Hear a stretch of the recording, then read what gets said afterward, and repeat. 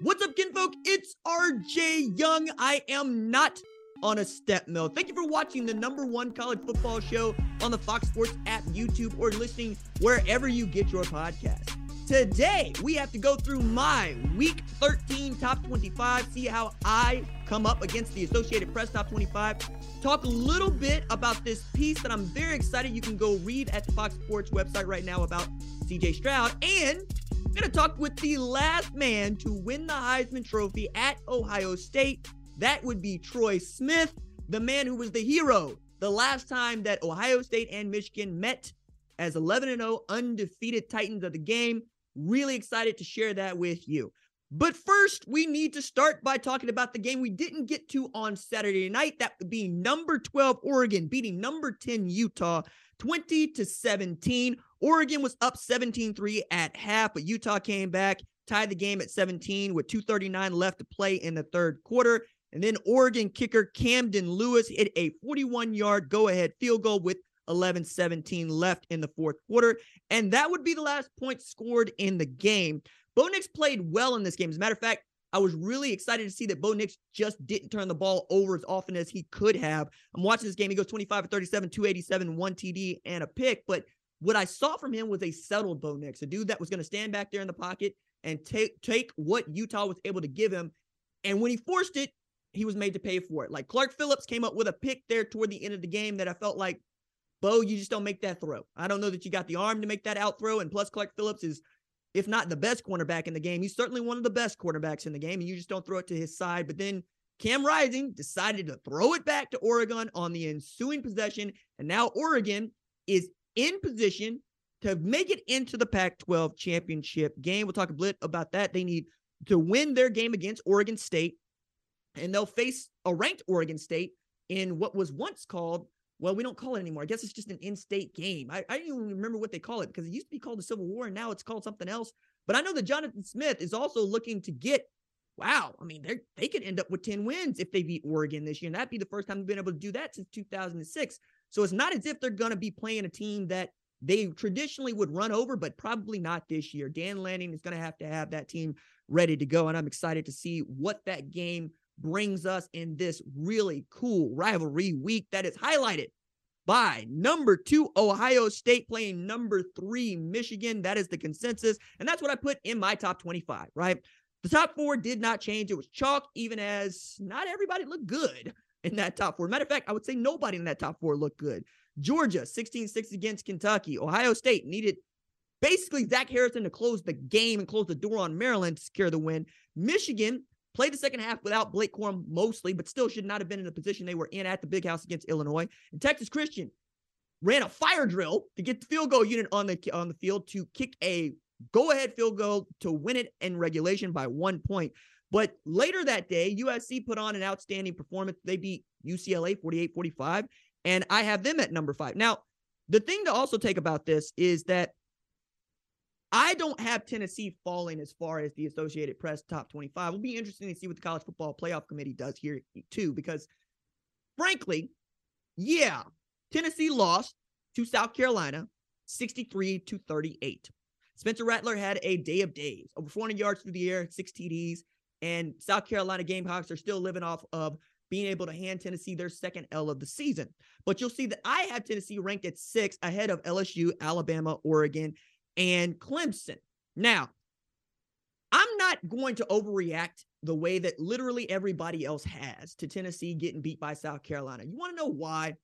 Because they stopped a mud hole in LSU 40-13 in Baton Rouge, and they beat Alabama 52-51 in a game that everybody thought was going to be basically for the national championship. At the very least, was going to be the second best team to Georgia in the SEC. And then, Georgia dispatched Tennessee, not with extreme prejudice, but certainly made their presence known. I also look at Alabama and say that's a team that got beat by LSU, okay? And LSU got beat by Tennessee, but more than that, LSU lost to Florida State. Now, if you want to tell me that Florida State is a good football team, I'm also going to look at you and tell you that UCLA is a good football team. They're both 8-3, all right? You want to tell me that Ole Miss is as good a football team? That's fine too. But I'm not going to sit here and tell you that LSU and Alabama need to be ranked ahead of Tennessee. Wins and losses have to matter. If you beat somebody head to head, that has to matter. I don't give a damn when you played them or how you looked. Honestly, did you win or lose? That's what we're talking about. Nobody here thinks that Texas Christian is a better football team than Tennessee, Alabama, or even maybe LSU. But they are undefeated, and they are undefeated in a Power 5 conference, and that has to count for something, and it does, right? That's why we're talking about Texas Christian having a magic season, even as they keep playing with fire in every game they play, having to come from behind, having to do it dramatically. But those wins and losses matter.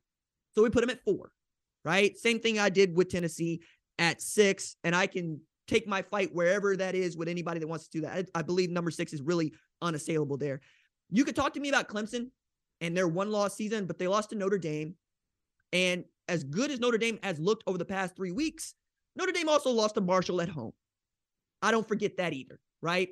I really want Notre Dame to be good, especially as they get to play USC this week in a game that has college football playoff implications.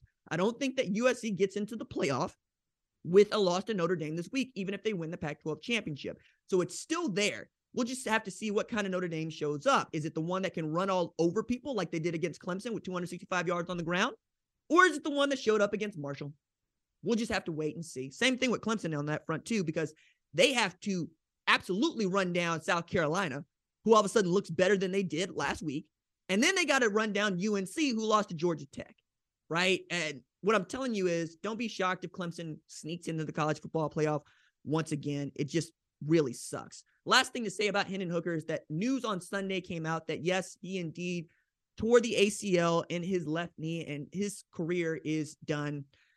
Shout out to the Tennessee Volunteers Twitter account who understands what that man means to the program and what this season that has been absolutely magical has meant for them having a great time this year. I mean, we've all been in one way or another joyous about Tennessee football, either them beating Alabama for the first time in the Nick Saban era this year, them beating 5 ranked opponents this year, their losses being to the best team in college football and the defending national champs, and a South Carolina team that is frankly not bad. That's the thing to take away about the SEC East is that it's no longer just a place you can expect to win every game you play if you're Georgia or even Florida. Think about it this way.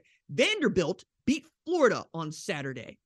Kentucky couldn't even stay on the field with Tennessee when they played. You know, it's you up and down that. Missouri had Georgia within striking distance. Like, it's just not easy to play there anymore. And that entire league is going to get better with the addition of Oklahoma and Texas in the coming years. It's just fun. Also, the thing to point here is that this also torpedoes Hendon Hooker's opportunity to win the Heisman Trophy.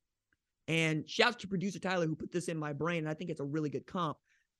Dennis Dixon going down against Arizona in 2007 is what this injury reminds me of for Hooker. Now, the difference is Tennessee was already losing that game, and it was insult to injury, literally, for Hendon Hooker to suffer this season-ending, career-ending injury on a team that, frankly, he was the dude that made it go.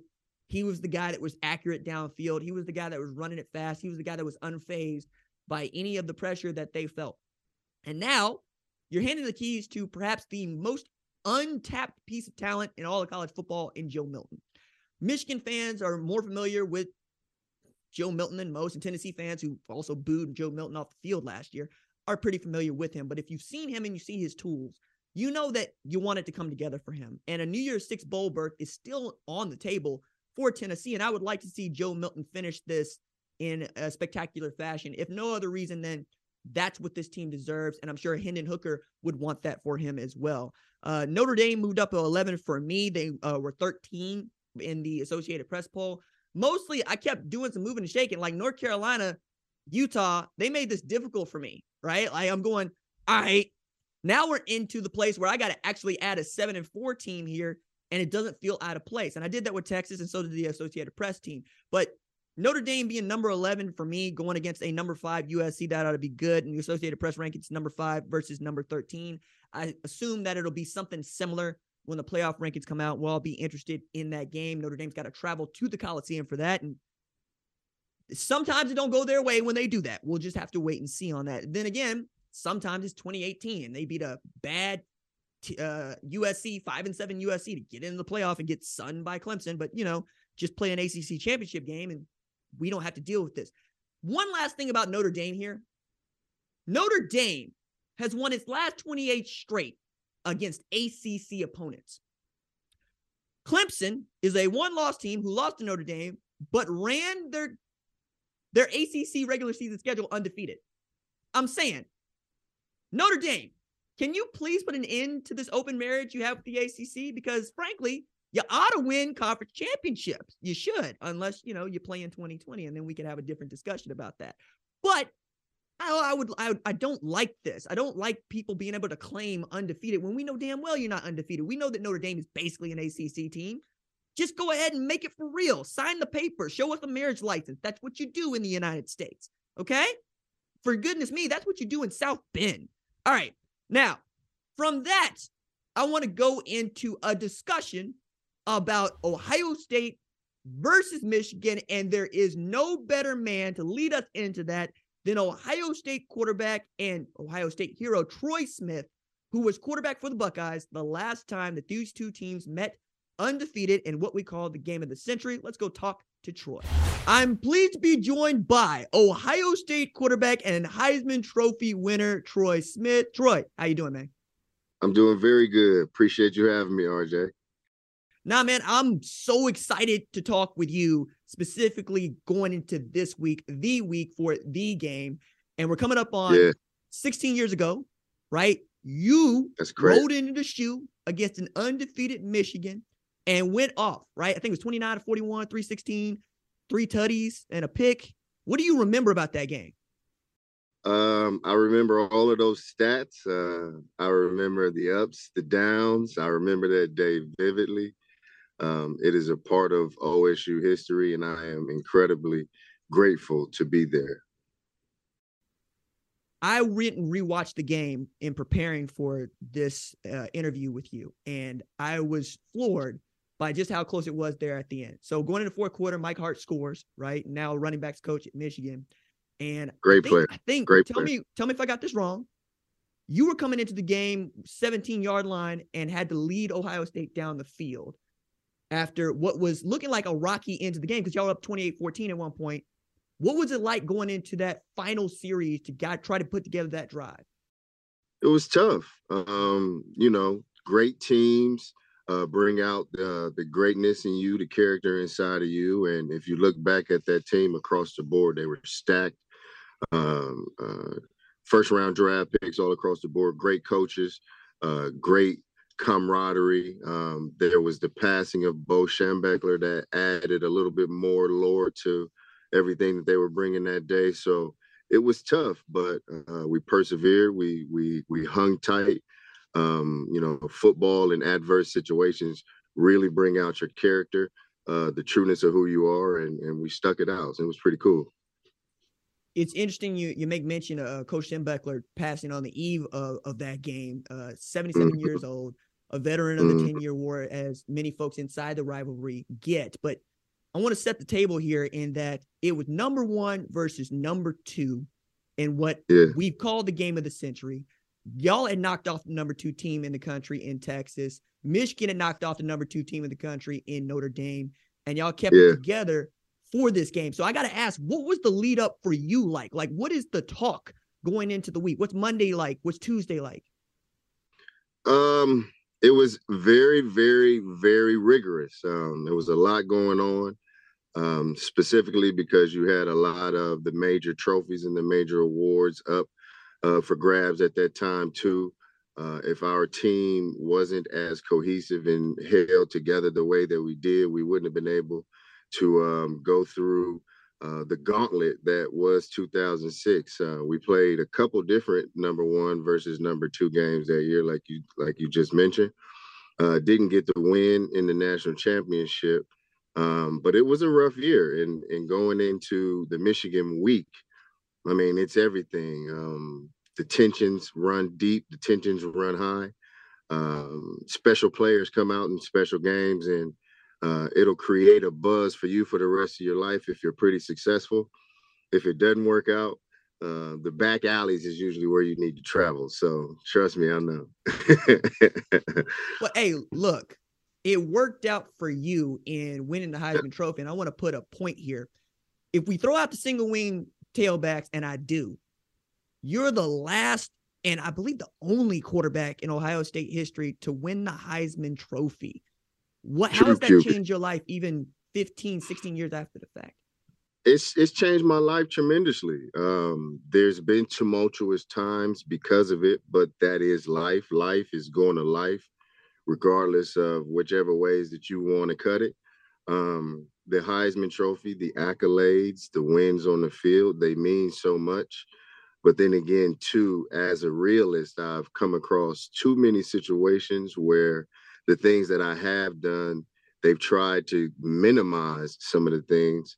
And specifically, this is why we stepped into the mental health realm and we stepped into different ways of becoming a better man and a better person because of the ups and downs with football. At one point in time, you're riding high, you're the best thing since sliced bread. And then when things don't go the way that things are supposed to from somebody else's vision for you, you'll see how they really love you and appreciate you.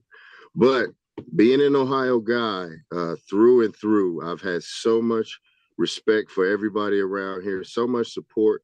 The reciprocity is real.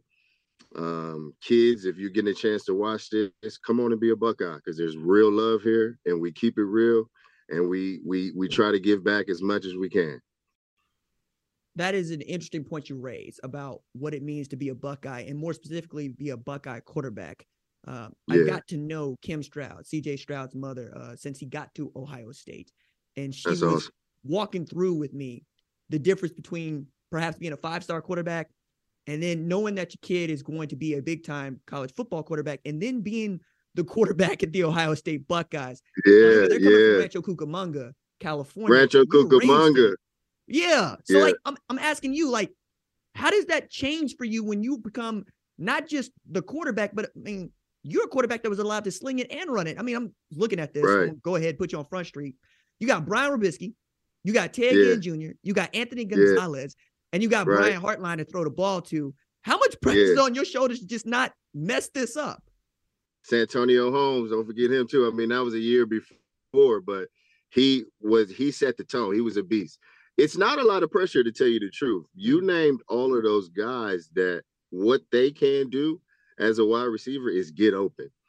It was pretty simple, pretty easy for me. Our linemen were tough. Our linemen got after it.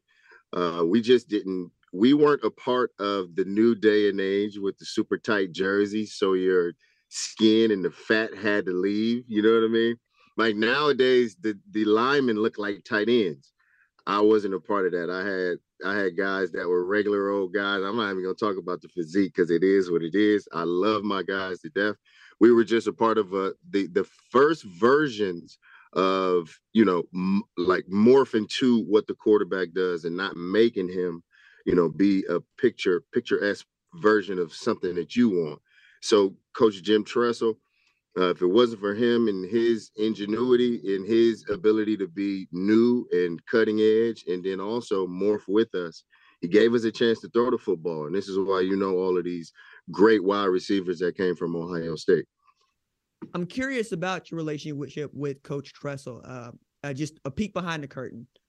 Our producer here, Tyler Wojak, is a Notre Dame alumnus, and he is, like me, a big fan of Marcus Freeman, former Buckeye. Huge fan of Marcus Freeman, man. Right, Huge and what fan. He's been able to do, especially the way they've been able to bounce back in the second half of the year. But one of the things that he had talked about was just how much Coach Tressel has meant to him, not just when he played for him, but as a head coach now. Was it like for you to be able to play for a guy like Coach Tressel that, for me, looking inside, right, I'm from Oklahoma, he didn't look like the kind of dude that was going to let you go sling it or let that offense open up. But it seems like that's just who he is. Youngstown guy, blue-collar guy, tough as nails. If it wasn't for him, who knows where I would have been. He literally changed my life because he put the football in my hand and looked me in my eyes and said, it is yours now. And also, it is yours to mess up. So if it doesn't work out, you know what I mean? It's on you. We went from 3 yards in a cloud of dust to specifically throwing the ball all first quarter. If you don't stop it, we'll throw it all second quarter. He gave me the keys to the ship, and he trusted me. I think it really worked, one, because of Joe Daniels, who was my quarterback coach back then. And as soon as he told me he coached Dan Marino at the University of Pittsburgh, I was sold. You know what I mean? So if it wasn't for him, if it wasn't for Jim Tressel, and also my dad, Ted Ginn Sr., who knows where I would have been. So it was seriously a village that helped raise me. And to be and to play quarterback at Ohio State, it is definitely life-changing. You forever are synonymous with the university, whether you've done good or bad, because we know some names that are decent and we know some names that aren't as good. And we still love them all the same. So it's unique. It's a unique class of guys that come from Ohio State, and I am just privileged to be a part. So one of my favorite photos around the Heisman Trophy is you got your two hands on the stiff arm man, but also you got a lined up fade. I can see the waves. You got the chin strap. Yeah. I started rocking it based on that picture. The 50 cent chin strap. The 50 cent chin strap. Yeah. I'm saying, like, but it was something I could pull off. Like you see with the beard and whatnot. I was like, let me get like Troy. The beard looks good too, man. Look, see, I'm 5'5", so I got to get it where I can get it. I got to get my grown man where I can get my grown man. But I wanted to ask it in this way, because it feels like if C.J. Stroud has a tremendous game, he's going to be the front runner for the Heisman Trophy, win the Big Ten championship. That's a wrap for it, or so it seems. If he were to win it, what would you think his life would look like afterward? Oh my God! Come on, it's 2022.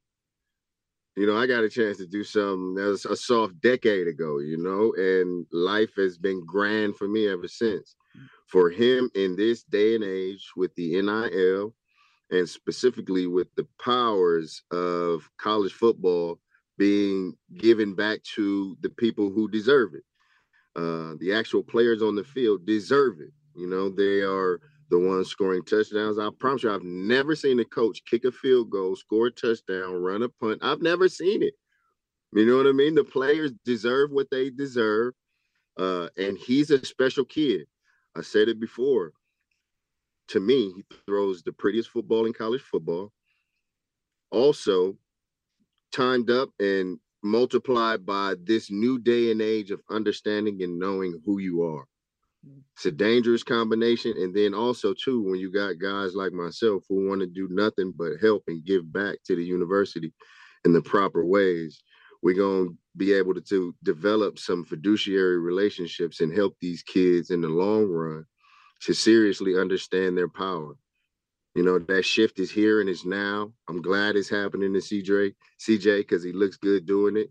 And I'm a fan from afar. I want him to be the 8th one. We're going to bring home another Heisman Trophy, hopefully, and we'll be slapping fives with him on the stage, you know what I mean, in New York.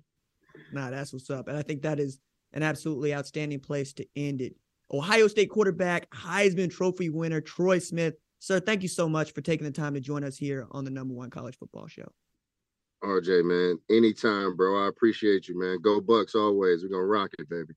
My thanks once again to Ohio State quarterback, Heisman Trophy winner, Troy Smith, who took the time to speak with us about what his life was like at Ohio State as the quarterback, what his life has been like as a Heisman winner at Ohio State. It's been 16 years since an Ohio State player won the Heisman Trophy. C.J. Stroud feels like the best dude to have the best opportunity to do that should the Buckeyes come out victorious in this game against Michigan.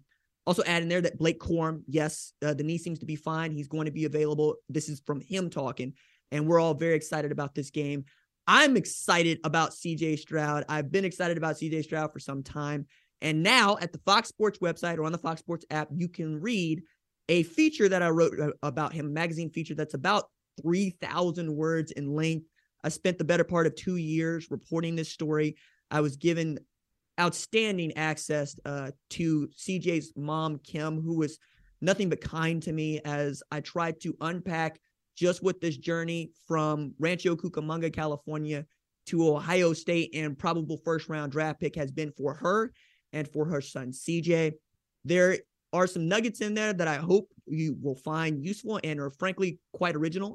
One that I will tease right now is not only did Michigan recruit the hell out of CJ Stroud and did CJ Stroud and his parents make a visit, or his mother and his brother Isaiah make a visit to Ann Arbor, Jim Harbaugh was cool enough at the Heisman Trophy ceremony in 2021 to take a photo of CJ and his family. And they were touched by that. And she asked, why do you want the photo? To which Jim Harbaugh said, I like to take pictures of greatness, which feels super Jim Harbaugh, right? It's super on brand for him. And I'm sure that no matter what goes down, CJ wants to avenge that loss to Michigan. And I'm sure that Ohio State's want the same. Very excited to see this game in the shoe, and really, really touched that Kim gave me the opportunity to tell her and her son's story. Please go read that. Let me know what you think about it on tweets, on the Instagrams, on the Facebooks, on the TikTok, because I'm over there doing that too now. Also, you'll know this is the day Use Ase, the red, white, and blue passe is going to work. Today, we got Wales. All right? Now, your longtime friend of the show, friend of the channel, you knows that I get down with the European footballs. All right? I'm the dude that once put his foot through his TV because Arsene Wenger was driving Arsenal into the ground. But this team has become my team because I had to give up that narcotic that is Arsenal. And I am ready. Okay? I believe Greg Berhalter left out Ricardo Pepi. I'm going to let it go. I'm going to let it go. I'm going to say Christian Pulisic's going to pull them together. Timothy Weah's going to put them together. I'm going to say that it's fine that we are not playing the kind of elite soccer that we were playing just 6 months ago, but we're going to get it done against Gareth Bale. And on next Sunday, we're going to get it done against England. Then the following Friday, we're going to get it done, okay, against Iran. Getting out of this group stage, okay? We're getting out of this group stage. We're getting in the knockout round. And that everything else is found money. Everything else is found money, okay? This time, we in the World Cup. We weren't in it the last time. That was embarrassing. Jordan Morris is going to redeem himself. We're going to be okay, all right? So I, like you, will be watching the World Cup on Fox 30 days, 4 games a day. I'm very excited. And frankly, this is going to be such an event for all of us because it's not just we got England and we got Dallas and New York. We got the game. So much going on here, and I'm excited to be a part of it. All right. That is going to do it for this episode of the #1 College Football Show. My thanks, as always, to our lead producer, Tyler Wojak. Our senior producer is Catherine Dowling. Our director is Kyle Holly. Our social media maven is Javion Duncan. Our lead of screening is Rachel Chacon. I'm the host, RJ. We will see y'all live after the college football playoff rankings reveal on Tuesday. Deuces.